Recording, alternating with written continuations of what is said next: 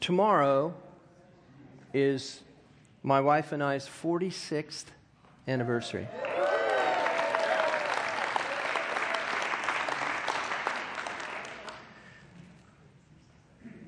God's word says, who can find a good woman? I did. I did.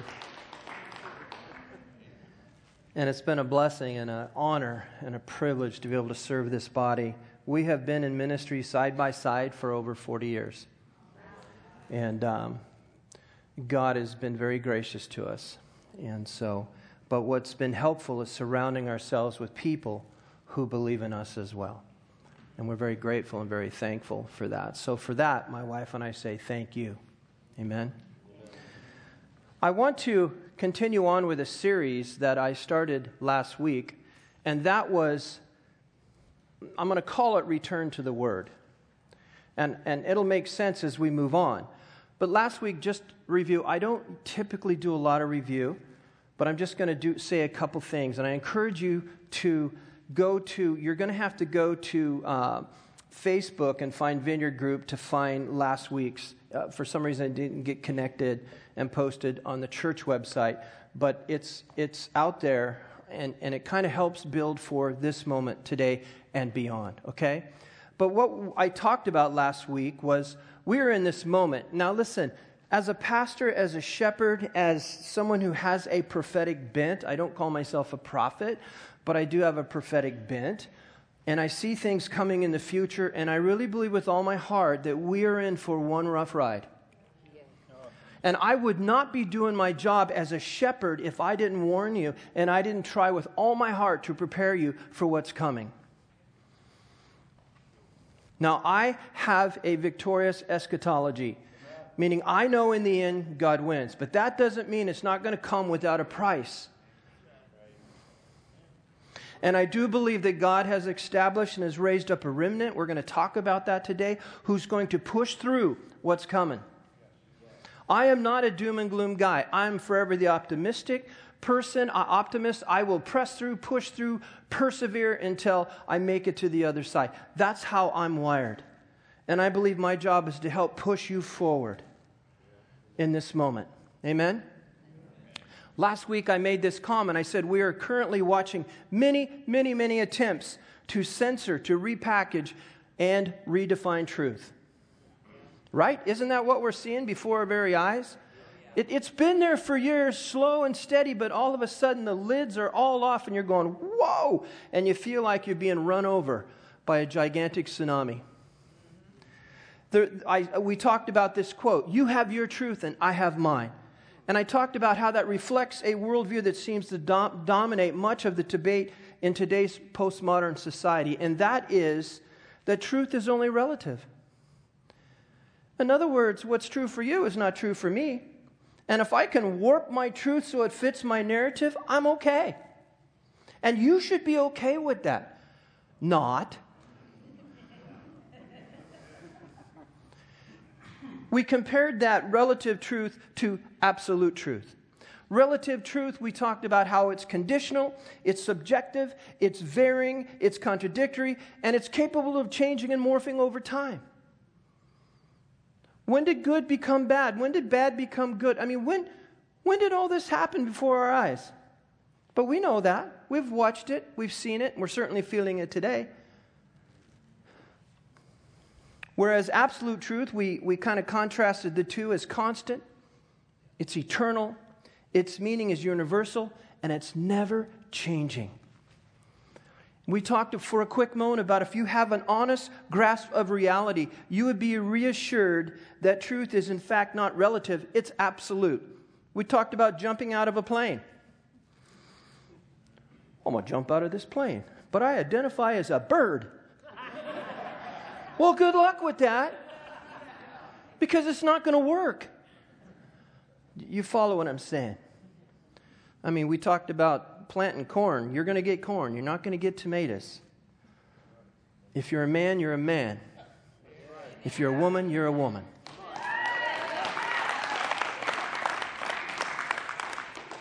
We also shared how all of these attempts to repackage and redefine truth isn't just this 21st phenomenon that's happening today. It's been happening for thousands of years, since the beginning of time. A warping of the truth. That's my quick review. So let's move on to part 2. The prophetic ministry. Well, that's quite a shift in gears. The prophetic ministry, I believe with all my heart, runs on 2 tracks. You have the gift of prophecy and you have the office of a prophet. The gift of prophecy in 1 Corinthians 14:3 tells us that it is there, and its goal, its aim is really to bring exhortation, to bring comfort, and to bring edifying to people that are around us. We're simply the conduit. God gives us a word. We speak. It brings life to someone around us that needs a word, a touch, a comfort from the Lord. Amen? We've taught that for years here. But the other track that runs simultaneously at the same time is that prophetic office, which naturally invokes provoking. It confronts. And it's always telling people, whoa, get back to the truth. Many of the prophets in the Old Testament, that's what they were doing. You're out here, guys. You're going off the cliff. It's time to come home. It's time to come back to the truth. You need to repent. Come on back. Isn't that true? So turn with me to the book of Ezra. Ezra is right after 2 Chronicles, just before Nehemiah, and it's sandwiched in between the two of them. The book of Ezra, if I was to really summarize it, I believe it was written to teach us how to respond to the power and the presence and the purpose of God's word in our lives. If I was to just totally make a fast summation of what I believe Ezra is about. But there are so many moving parts in the book of Ezra. Ezra was not one of these widely known figures in the Bible. In fact, but we have to understand that, in fact, he played a vital role in bringing and restoring spiritual health to the Jewish people. That's what he did. That's what God called him to do. He was a priest. He was a scribe. Some would say he was a prophet. But under his religious leadership, he helped generate a revival that was happening among the Jews as they resettled back in Jerusalem.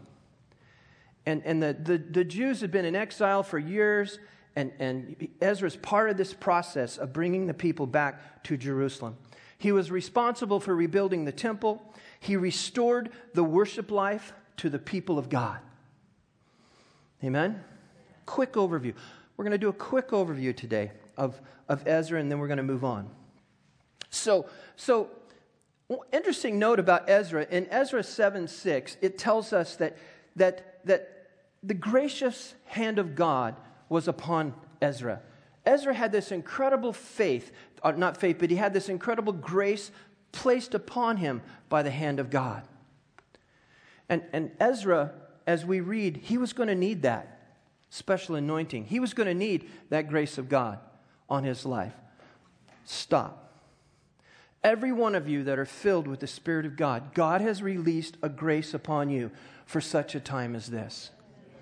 You have to understand this. This is a story about Ezra and God releasing his grace upon him, like the scripture says, but I'm telling you, in the New Testament, under the power of the Holy Spirit, we have been given this moment of grace, which we're going to talk about.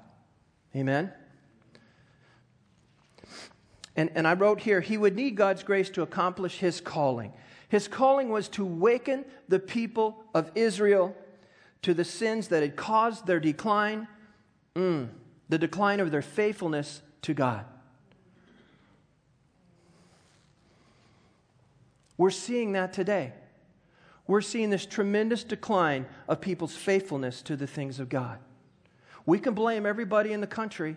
We can blame this group, this thing, that church, this church, whatever church you want to blame. But at the end of the day, it falls on you. The Israelites had been doing everything outside of the will and the commands of God. We're going to read here in a moment. We're going to pick it up here where their disobedience was polluting the purity of their relationship with the Lord, because they were like, we know God's word says. Remember we talked about getting our butts out of the way last week? I'll explain that for those that weren't here. We're talking about this ministry my wife and I cut our teeth on. Jim Durkin, apostolic leader of it. It was an amazing brother. He was sharing one day, very conservative, sharing one day, and he said, there's one problem with truth, and it's our butts. They get in the way. And everyone's like, did he just say butt in church? But it's not the B-U-T-T, it's B-U-T. Because he would say, we read the Word, we read the absolute truth of God's Word, and we say, but today we know it's different. But today the culture is different. But you follow what I'm saying? Okay. I just had to explain that so you didn't think I was getting out there and needed soap in my mouth or something. So let's read. Let's turn to Ezra chapter 9. Ezra had just gathered. He'd gone back to Jerusalem. He's getting ready to build the temple. They need stuff to build the temple. And that's in chapter 8. They gather all of this incredible amount of things needed to build the temple. Silver, gold, all kinds of crazy cool things were donated for the rebuilding of the temple. And in verse 1, it says, when these things had been done, the Jewish leaders came to me and said, many of the people of Israel and even some of the priests and the Levites have not kept themselves separate from the other peoples living in the land. They have taken up the detestable practices of the Canaanites, the Hittites, the Perizzites, the Jebusites, the Ammonites, the Moabites. That's a lot of bites. The Egyptians and the Amorites. For the men of Israel have married women from these people and have taken them as wives for their sons. God told them, when you go into the new land, you're going to be tempted, but do not marry into all of that because it will pollute what's happening in this holy people. And they will bring with them all their woke ideas and all of their practices and all of their stuff into, and it will begin to meld down a warp and mess up my original plan for you. Isn't that what happened? Is that not something we're seeing today? It's weird how history repeats itself. So the holy race has become polluted by these mixed marriages. Worse yet, the leaders and the officials have led the way in this outrage. I read that and my heart just went, man, we're seeing that in some of the capital C churches across the country. I'll put the blame where it is. On people adopting and buying in and allowing sin to come into their camp. And it's morphed and it's warped the truth. People have walked away from the absolute truth of God's Word, which is strong and mighty, into this relative truth where I get to do what I want because it makes me happy, makes me feel good. If you guys want to leave at any point, you're welcome to. At the time of the sacrifice, let's see. Then all who trembled, when I heard this, this is Ezra, I tore my cloak and my shirt, pulled hair from my head and beard, and sat down utterly shocked.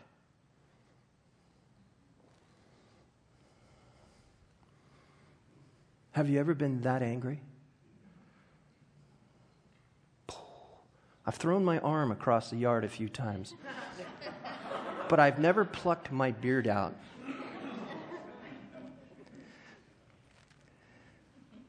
Then all who trembled at the words of the God of Israel came and sat with me because of this outrage committed by the returned exiles. And I sat there utterly appalled until the time of the evening sacrifice. So here's Ezra, back in Jerusalem, moving among the exiles that had moved, some that had come a wave before him.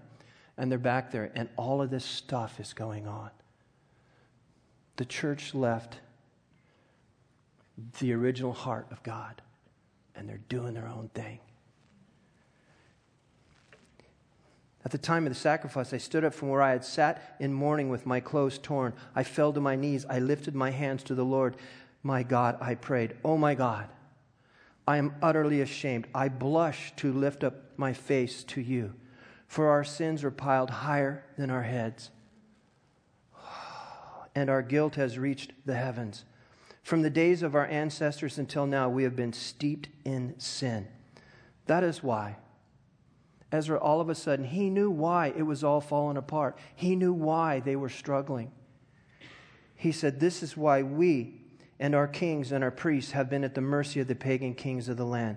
We have been killed, captured, robbed, and disgraced, just as we are today. Ezra really understood why Israel's disobedience to God's word had made them vulnerable to the hordes of invaders, because they had left God's original plan and they turned to other stuff. When Ezra discovers, we read here, when he discovers the depth of this sin, oh my goodness, absolutely broke his heart. He falls on his face and he just repents, not only for his own sins, but for the sins of the nation.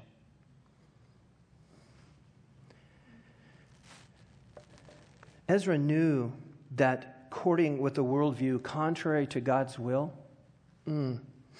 would derail God's intent for the future of Israel. He knew this. But God. Verse 8, I love this. But now we have been given a brief moment of grace. For the Lord our God has allowed a few of us to survive as a remnant.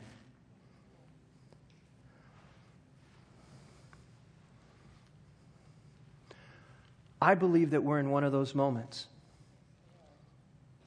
where God has stopped the bus for a second and He's allowing His grace to come, to give us a brief moment, to allow those who understand whose and who they are to stand tall in this moment.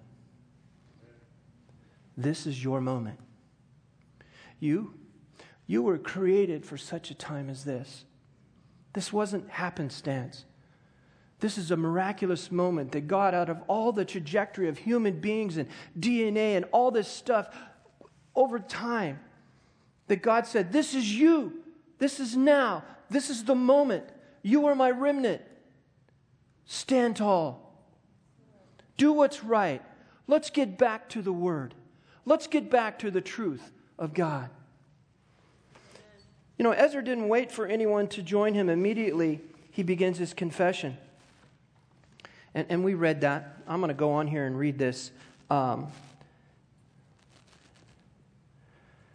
going to read here out of my other notes. Ezra 10:1.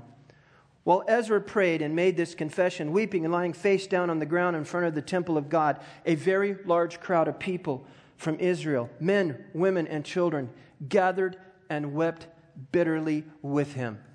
Ezra did not stand alone in this moment. Something in their hearts clicked, and they said, we want to be part of that. Because that ain't working. That's causing a lot of heartache.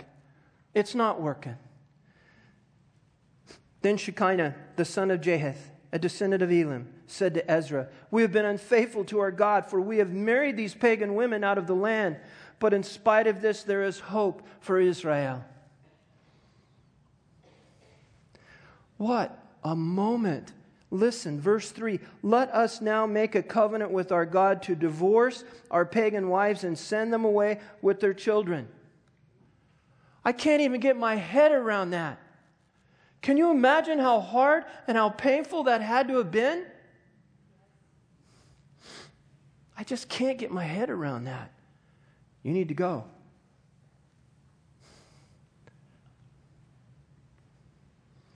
God requires hard things of us if we're going to get this right. Some of you are going to have to make hard choices. But if you're part of the remnant, you will do it. It says, let us now make a covenant to, I already said that. We will follow the advice given by you and by the others who respect the commands of our God. God is looking for people who respect and desire to want to know Him and His Word. And that's what the remnant do. They have a deep respect for the Word of God and His commands. Let it be done according to the law of God. Verse 4, get up, for it is your duty to tell us to proceed in setting things straight. They're saying to Ezra, Ezra, get up. It's your duty to tell us to proceed in setting things straight. We are behind you, so be strong and take action. What a moment. So only after confession and only after true repentance is hope possible for an individual or a nation.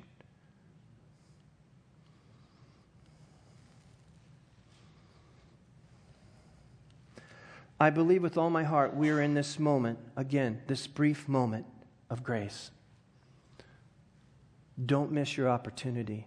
Don't miss your chance, or you're going to go around the mountain again. And you have no one to blame but yourself.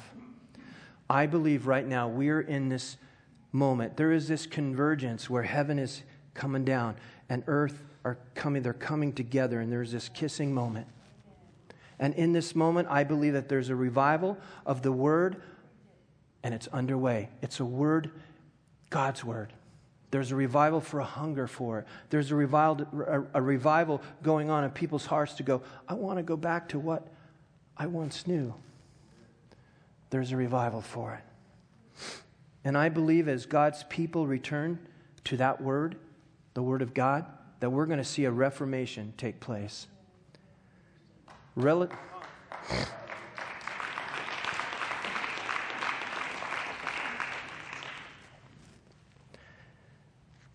I think we're going to start seeing people leave relative truth at a high rate of speed, and they're going to return to the absolute truth of God's Word.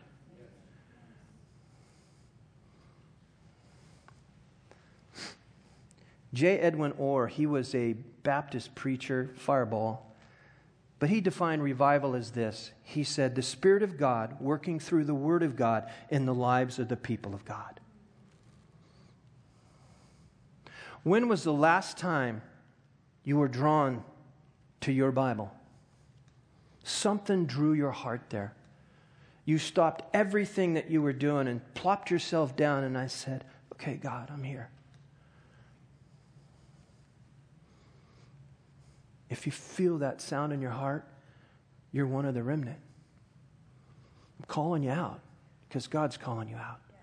We need people who are going to stand up and say, that's not true. This is truth. That's not right. We see a young lady in sports, Max, what's her name? Gaines? Riley Gaines. Standing up going, that's not true. This is what is truth. We need more people like that.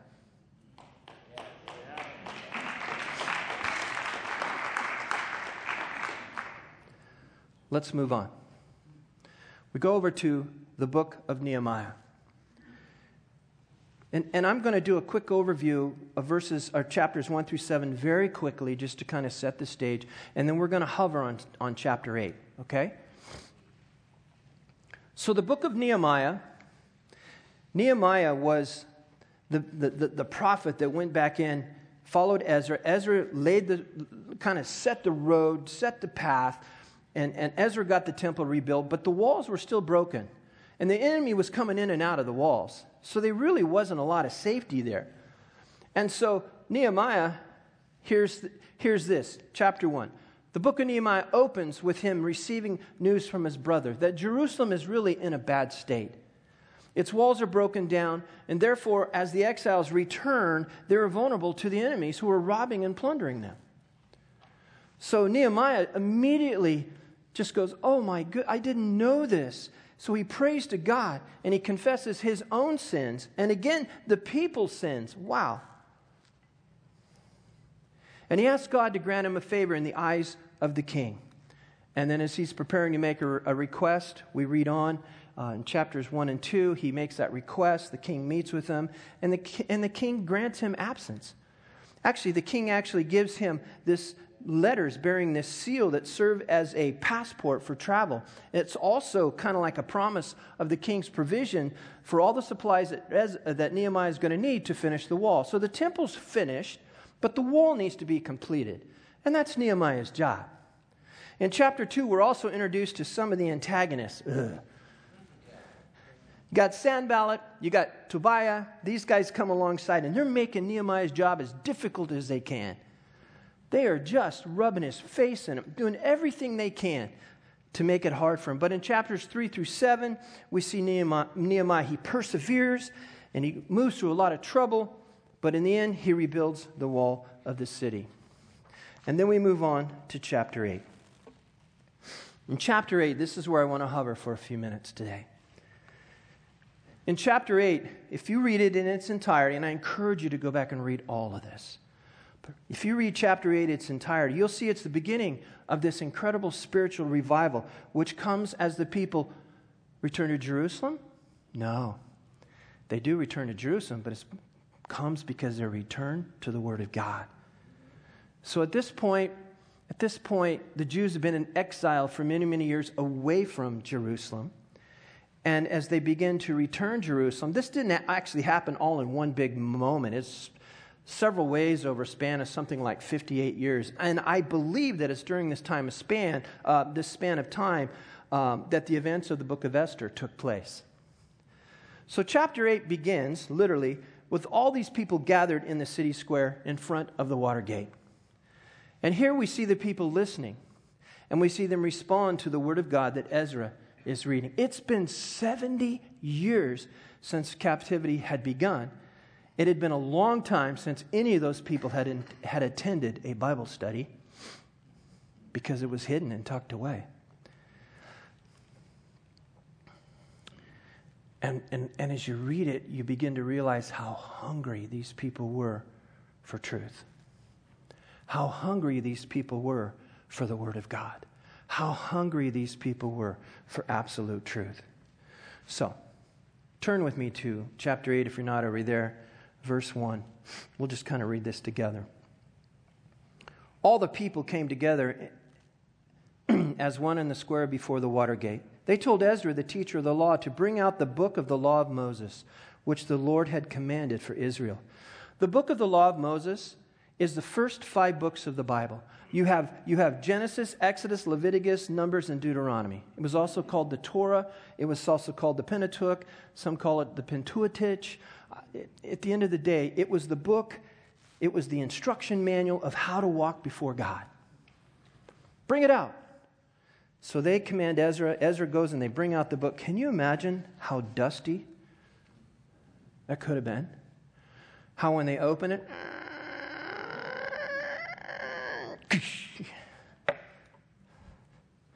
what a moment. You ever gotten an old book out? You ever looked at old family photos that are like hundreds of years old? And you're like, it was one of those moments. You can feel the intense, just people waiting for what's going to happen in a moment. So on the first day of the 7th month, Ezra the priest brought the law before the assembly, which was made up of men, women, and all who were able to understand. That would have had to have been a large Sunday school. Children's church must have been huge that day. He read it aloud from daybreak till noon, as he faced the square before the water gate in the presence of the men and the women and the others who could understand. And all the people listened attentively to the book of the law. Ezra read for something like 6 hours.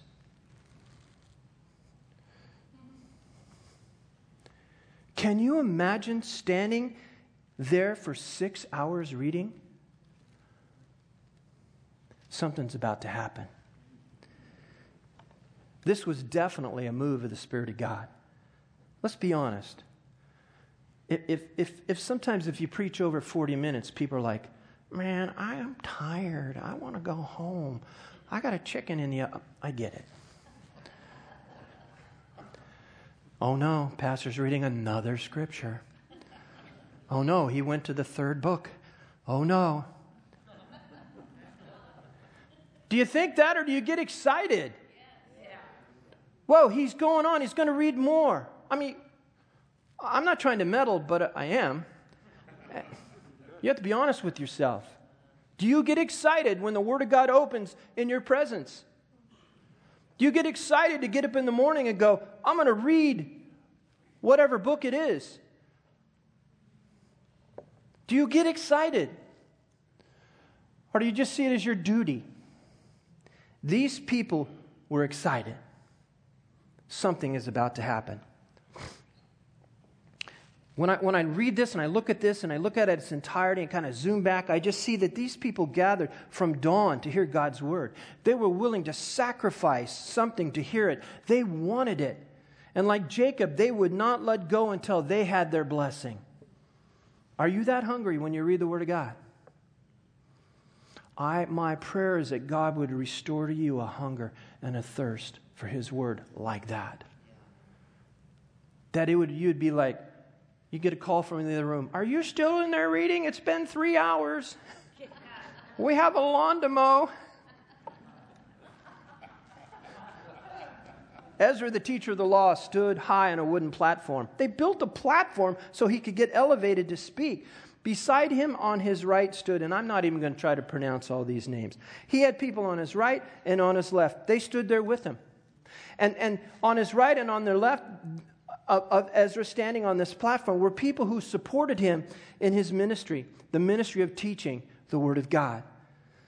The ministry and the Word of God, the ministry of the Word of God, I believe has its greatest effect when we see people who are gathered around those that are sharing, and we support them, and we're obedient to what God's Word is speaking to our hearts. Ezra was not standing alone. He was not standing on a soapbox downtown Portland. I have seen that.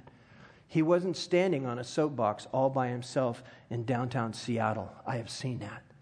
Downtown San Francisco, I have seen that. He was not alone. He had supporters all around him. Ezra opened up the book. All the people could see him because he was standing above them. As he opened the book,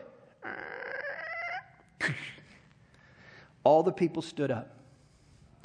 When was the last time we stood up when someone was reading the Word? Well, it's just not our culture, Pastor. I don't know. You stand up for the Super Bowl. You stand up when your favorite sports guy or gal makes something happen. In fact, I'm guilty of it. Yes! But do we get that excited about God and His Word? I think it's coming. I think we're going to return to that. Where in the world am I at? He opened the book of the law. All the people stand up, I wrote. They had respect for God's Word. They recognized God's Word for what it was. It was the written, spoken Word of God. It wasn't just some article, or it wasn't just some other book somebody had thrown at them. It was the actual living, breathing Word of God. And we see that something happened. We see that the Spirit of God is at work. And all of a sudden, we see 3 immediate results. We see that they thanked God. The people prayed. And the people worshiped. After the word was read, they fell down on their face and worshiped God. What's interesting is we go on, verse 7. The Levites, I'm not going to name all them either. They instructed the people in the law while the people were standing there. They read from the book of the law of God, making it clear, and gave the meaning so the people understood what was being read. Interesting. The Levites, the priests, who were responsible for most all of the religious ceremonial stuff, they stood there and they helped the people understand what this word was saying. They were a special group. And I think it's important for us to understand that we do need gifted teachers in the body of Christ. And there are reasons for that, because they help us understand the Word. This notion that I hear bounce around here in the last few years is, I have the Holy Spirit, I have no need of thee to teach me. I hear that time and time again, and it makes me want to reach across the table with a good right hook. No, I'm just kidding. Put it in context. That's a teacher teaching that. It's totally out of context when they say it like that. I love it when someone expounds on the Word of God and I go, yeah, that's what that means. And the Spirit of God uses that person through that gift to reveal the truth to me. I love that. I need that. And I don't know it all. I read a ton, but I'm not much farther down the road than you are. If anything, we're in this together. But I love it when God, through a powerful teacher, reveals things. The Holy Spirit, I said, uses gifted teachers to bring spiritual discernment to us, helping us to understand what God's Word says. Think of Philip and the eunuch. Here's Philip and the eunuch. Here's the eunuch going down the road. He's in his little chariot. Going down the road, his horse pulling him. And Philip sees him reading something. Hey, buddy, do you understand what you're reading? And the eunuch goes, how can I unless someone instructs me? So Philip jumps on the chariot and they go off down the road, and Philip begins to explain what he's reading. I think we need to understand, too, that God's word was first written in a different language. It was written in a different culture. It was written in a different place. It was written in a far-off land. And good gifted teachers help us understand the context of that for us today. It doesn't change the truth. It just brings to light what is there. It's kind of like these people that restore paintings. When you look at a painting that's dirty and you want to get it all clean, when an art restorer, someone who really knows what they're doing, gets in there and they start cleaning this picture up, the way we look at it, it looks kind of gray and weird. All of a sudden, they reveal things that were always there, but the colors weren't as bright and the details weren't as clear because they were obscured by stuff. And when the painting is all cleaned up, the real impact of the original painter's work can be seen. My grandmother had an old painting that needed to be restored, and she had that done. I was amazed at how beautiful it was. They didn't add anything to it. They took off what was obscuring what was underneath that. And that's what a good teacher does. Helps us understand what's happening in the Word. Let's go on, verse 9. Then Nehemiah the governor, Ezra the priest and teacher of the law, and the Levites who were instructing the people said to them all, this day is a holy day to the Lord your God. Do not mourn or weep, for all the people have been weeping as they listen to the words of the law. It doesn't say a few. They were all weeping. All the people wept when they heard the words of the law. The Word of God was doing its intended work. Have you ever read the Scriptures and something in your heart, you're just going, oh my, and the tears begin to fall? You read the Word and you go, man, I need to work on my patience. I need to really learn I want better low-hanging fruit, God. I want to be like that man or woman that's planted by the stream in Psalms talks about, that when people come along, they can receive good fruit, shade, fruit, life. I want to be that person.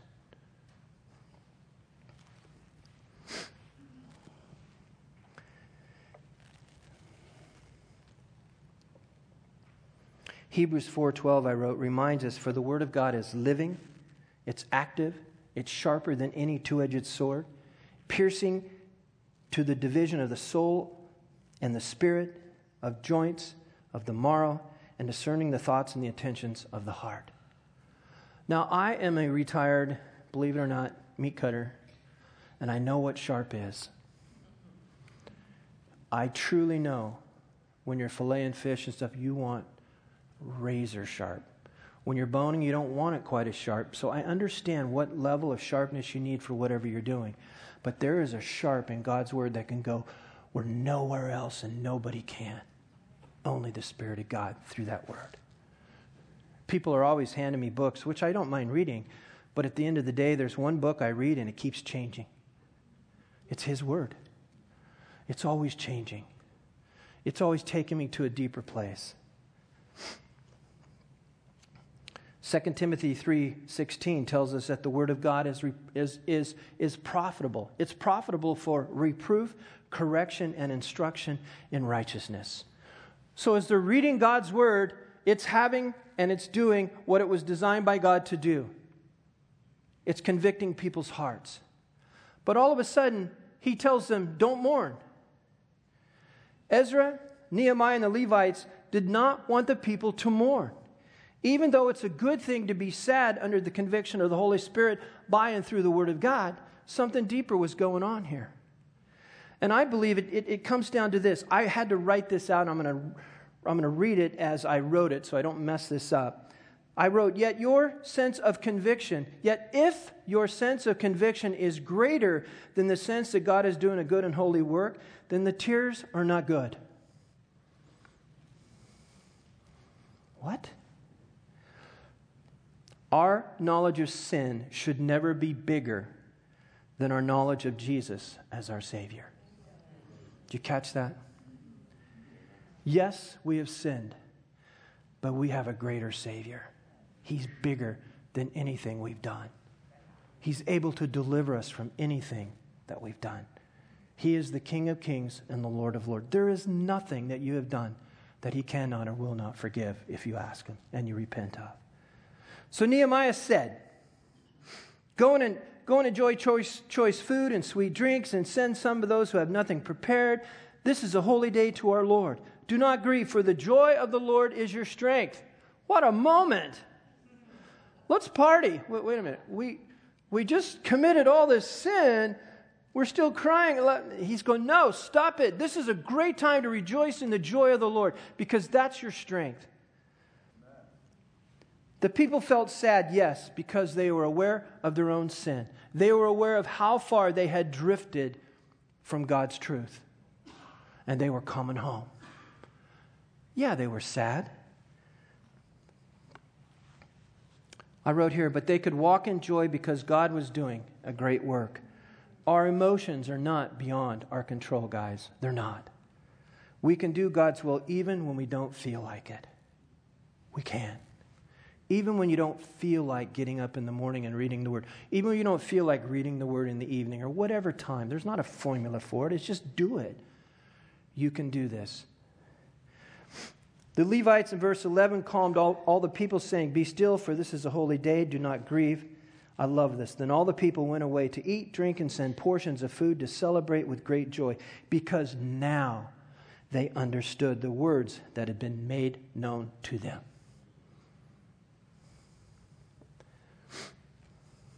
So, in essence, we see people returning to the Word with resolution. We see people returning to the Word with reverence. We see people returning to the Word with repentance. We see people returning to the Word rejoicing. So the antidote to all of their troubles, the antidote to all the pain and the affliction they were suffering from wicked kings and the banditos of their time, the antidote truly was repentance and a wholehearted return to the truth of God's Word.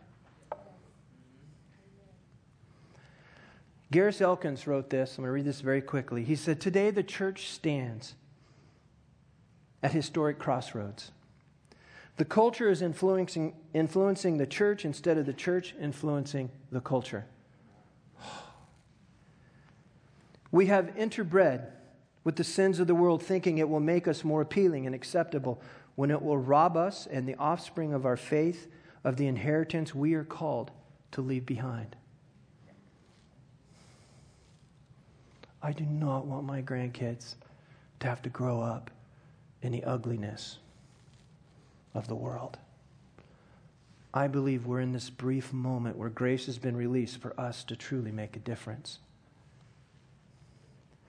To return to the life of purity requires a remnant willing to make defining choices. Now that will be determined how their history will be recorded and remembered. That's a powerful word. So, how many of you feel that heartbeat of God calling you, speaking in your heart, speaking in your ears, saying that you are one of my remnant ones? It's so powerful. Could I get you and Elizabeth or someone come up here for a moment, please? Elizabeth? She's still here. Yeah. Just keyboard would be awesome. I just want to drive something home as we finish up. I hope you're hearing my heart today. I want to provoke you. I want to challenge you. I want to gently push you back to the Word, back to the truth of God's Word. Some of the ways you've been thinking about things, they're messed up. They're morphed, they're warped, and they truly don't align with God's written Word. They truly don't align with absolute truth. But here is an absolute truth I want you to hear in this moment. Judges 6, the story of Gideon. I love this story. The Lord is with you, mighty warrior. You guys know the story. Gideon, the Midianites have been just pounding the children of Israel, and they're hiding in caves and holes in the ground. Gideon's in this little hole in the ground, and he's trying to get some wheat and chaff separated so he could get some food to help feed his family. And the angel of the Lord comes to him, and he says, "Gideon, you mighty man of valor." Gideon's looking around like, "Who are you talking to? You're not talking to me. I'm talking to you." He said, "The Lord is with you, mighty warrior." Then Gideon replies something that I think every one of us could ask in this moment, because I certainly hear it from people. And that is, "But if the Lord is with us, why has all this happened to us?" If the Lord is with us today, Pastor, why is all this happening with us? Where are all his wonders that our ancestors told us about when they said, did not the Lord bring us up out of Egypt? But now the Lord has abandoned us and has given us into the hand of the Midian. That's what he was seeing with his natural eyes. It's not working, angel. It's not like this you promised. I hear this today. Where are all the miracles?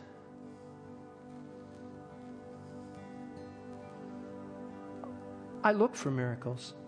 I see some here and there, but I believe we could see a lot more if we really truly believe what God said in his word and we took it in as absolute.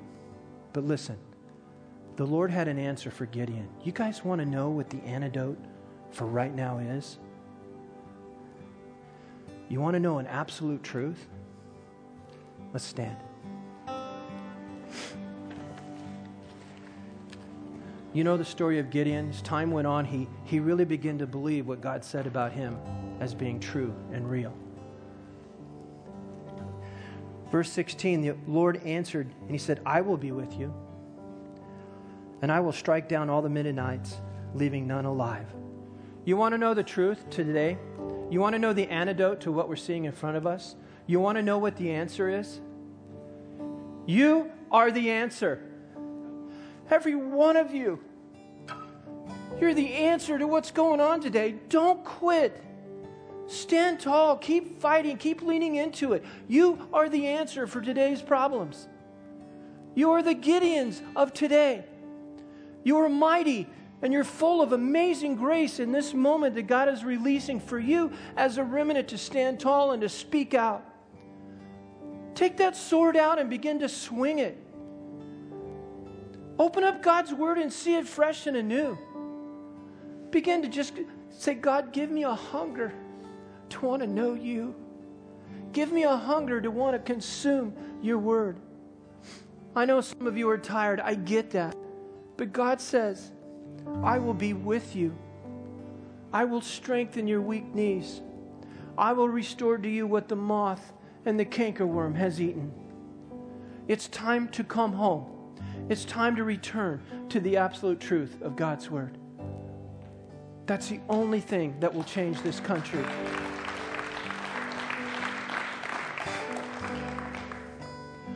So I just want to say, if that's you, if you truly want to be and truly feel you are one of the remnant, I want you to come forward, because I want to pray over you that God would increase that anointing, that you would truly understand that you are the answer.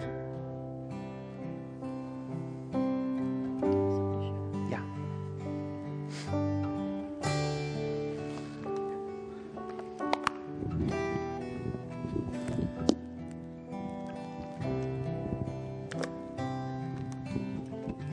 I had a vision back in March 6th, and I've been just holding on to it for the right time, and I believe this is now. So God showed me our congregation, all of you, and the rest of the family that might be gone today. We were full of lions. You guys are lions. I didn't see the faces that I'm seeing right now. I saw lions. And then he showed me the city of Grants Pass, but it was all dark. But when the lions started to descend upon it, there were spots of light around the city, and soon the darkness had nowhere to hide. And soon I saw a bright shining light, a bright shining city. as Christians, we are not called to react to the darkness, but to respond to the Lord. The darkness is only going to bring out the light. So go out there, lions, and be the light in our city. You guys are the answer, just like Doug said. We are the answer that they need. Jesus in you is the answer that they need. In him we have all that we need to do this. Thank you, Jesus. Thank you, Jesus. 6 years ago, I had a dream. And I was standing in the back of a classroom, leaning up against a table. And one of the students, it was full of students. And a student came up to me and said, "You're the speaker. You're going to be teaching us." And I said, "What am I going to be teaching you on?" Because I had no clue. And he said, "You're going to exegete Nehemiah 9. You're going to teach on, expound on. You're going to pull out all of the truths in Nehemiah 9. And I said, "Okay." And I started walking to the front. And as I walked down the aisle, the myriads of people started to grow and grow and grow. There's so many people out there that are hungry for the Word of God. Yes. And at the time, I wasn't that hungry. And so after I woke up from the dream, I read Nehemiah 9. I read the whole book of Nehemiah. I read Ezra. I read everything that pertained to building of the wall and the repentance and everybody making a covenant with the Lord. And I'm still digging in. But the thing that impressed me the most was the myriads of people that were waiting to hear the truth of God. It wasn't me. I'm supposed to exegete the Scripture. I'm supposed to dig into the Scripture. But it's everyone who calls themselves a child of God. Yes. Yes. Because there are myriads that are waiting for the answer. Thank you, Jesus. Doug briefly mentioned Riley Gaines. I want to tell you a little bit about her story. As you know, she's a swimmer. Maybe you don't know, she's a swimmer who was beat out by the trans person who took away her title, took away her win. And she thought it was very unjust. And she kept waiting for someone in authority to stand up and say, "Hey, this is wrong." She looked to her coaches. She looked to her leaders. She looked to politicians. Nobody stood up. And then she realized it was her that was supposed to stand up. You are the answer. You are the answer. And she's standing up. And she's a Christian. She loves God. She's recalling her upbringing as someone in the family of God who grew up in a Christian family, and she realized this is her moment. Yes. And as you do any study on her, you'll find out she's a dynamic voice now, incredible voice. And it's amazing. It's great. And I want to say one other thing. There's been a prayer movement going on in the body of Christ and in this fellowship for 30 years plus. And we've been praying aggressively for God's revival to come and move upon our land. And, the Lord keeps showing me this picture, and I struggle with this picture because it bothers me.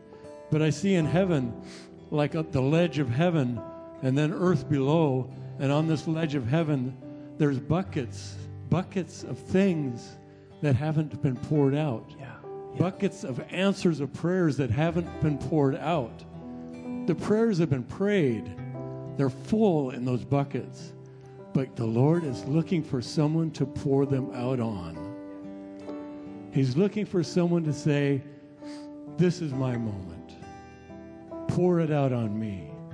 I'm ready to speak for you. I am ready to speak for you." And then I just think the Lord would have such a heyday to go over there and kick that bucket off the edge And let it just pour out on whoever's willing, whoever wants to participate. Now, I'm struggling with this whole thing myself. I'm going through a time right now where I'm going mad. I'm going, God, I know you want to do these things, but I feel so powerless in this time. Yeah. Anybody feel like that? Yeah. Yeah. But he has called us for such a time as this. And whatever that looks like, it's going to be totally different for every one of you. Some of you are going to be doing actual evangelism. Some of you are going to get involved in political arenas.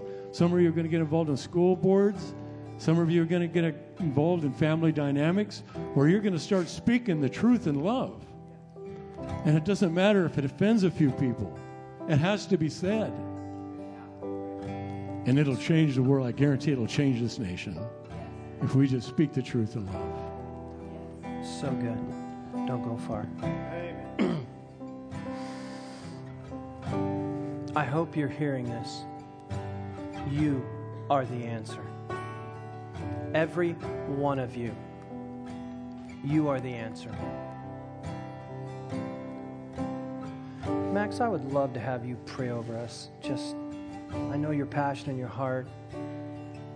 We're going to, in the next few weeks, challenge your paradigms. I'm going to push you a little bit in a direction you're like maybe not comfortable with. And that is, we're going to push you into more of a kingdom mindset. Yeah, that's it, a kingdom mindset. You are a peculiar people. Yeah. You see something the world doesn't see. Thank you, Jesus. And I know some of you right now, you've got a rage in your heart. You want to release it. Thank you. But you don't know how. I don't either. So, Lord, we just come to you. And we pray, as Jesus taught us to pray, your kingdom come. Your will be done here on earth as it is in heaven. Whatever that looks like for each and every one of us, we release it now in this place, and we release it over our cities. And we say, your kingdom come right here, right now, in the days ahead. We want to see breakthroughs come. We want to see darkness run. We want to see darkness running out the door and slamming the door, hoping that the light doesn't catch them because it's going to vaporize them. So we just release that upon this people and release it upon this community, God, that your kingdom would come in such a way that light would just spectacularly be displayed for all to see. And there would be no problem differentiating the difference between light and darkness. Light is light, and darkness is darkness, and light always makes darkness flee. And we speak it in the name of Jesus. Release. You know, let's just do something for a moment. All of you are deputized here for a moment. Just turn and begin to pray for one another. Just a releasing of the presence of God, the power of God, the truth of God into your heart. That you would be recalibrated in this moment to go out of that door with a whole new perspective on who and whose you are. Okay? Just find someone, just start praying.